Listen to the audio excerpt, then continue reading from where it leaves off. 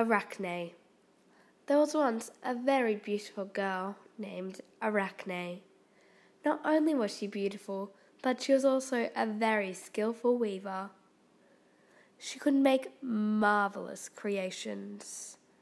You may think she was loved in the town, but no, she would always boast and be rude to others.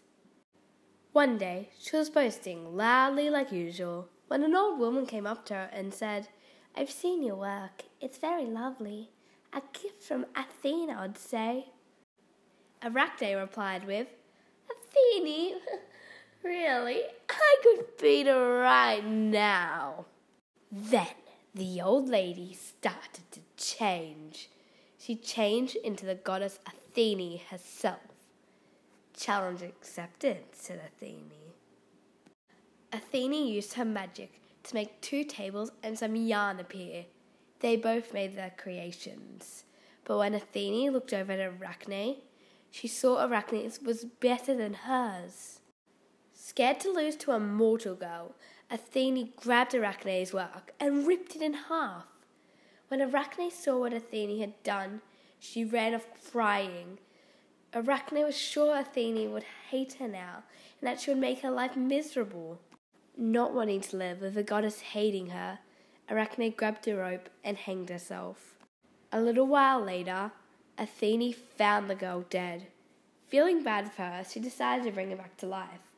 But Athene still couldn't bear a mortal girl being a better weaver than her. So she decided to bring her back as something that wasn't a girl. She decided to bring her back as a spider. This myth was very interesting to me and a fun read. I loved how it connected 2 myths together. I like how it had a very unpredictable ending and it got you going on a roller coaster of emotions for every character. Happiness, sadness, anger, sympathy. It was really fun to learn and write about.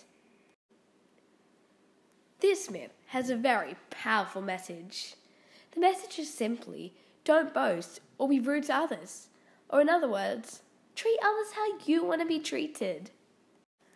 I think it is very important to treat people nicely. If someone does something nice to someone every day, the world would be a better place. Arachne couldn't stop boasting about her skill to others. If she had only been nice, the story could have ended in a much better way for her and for everyone.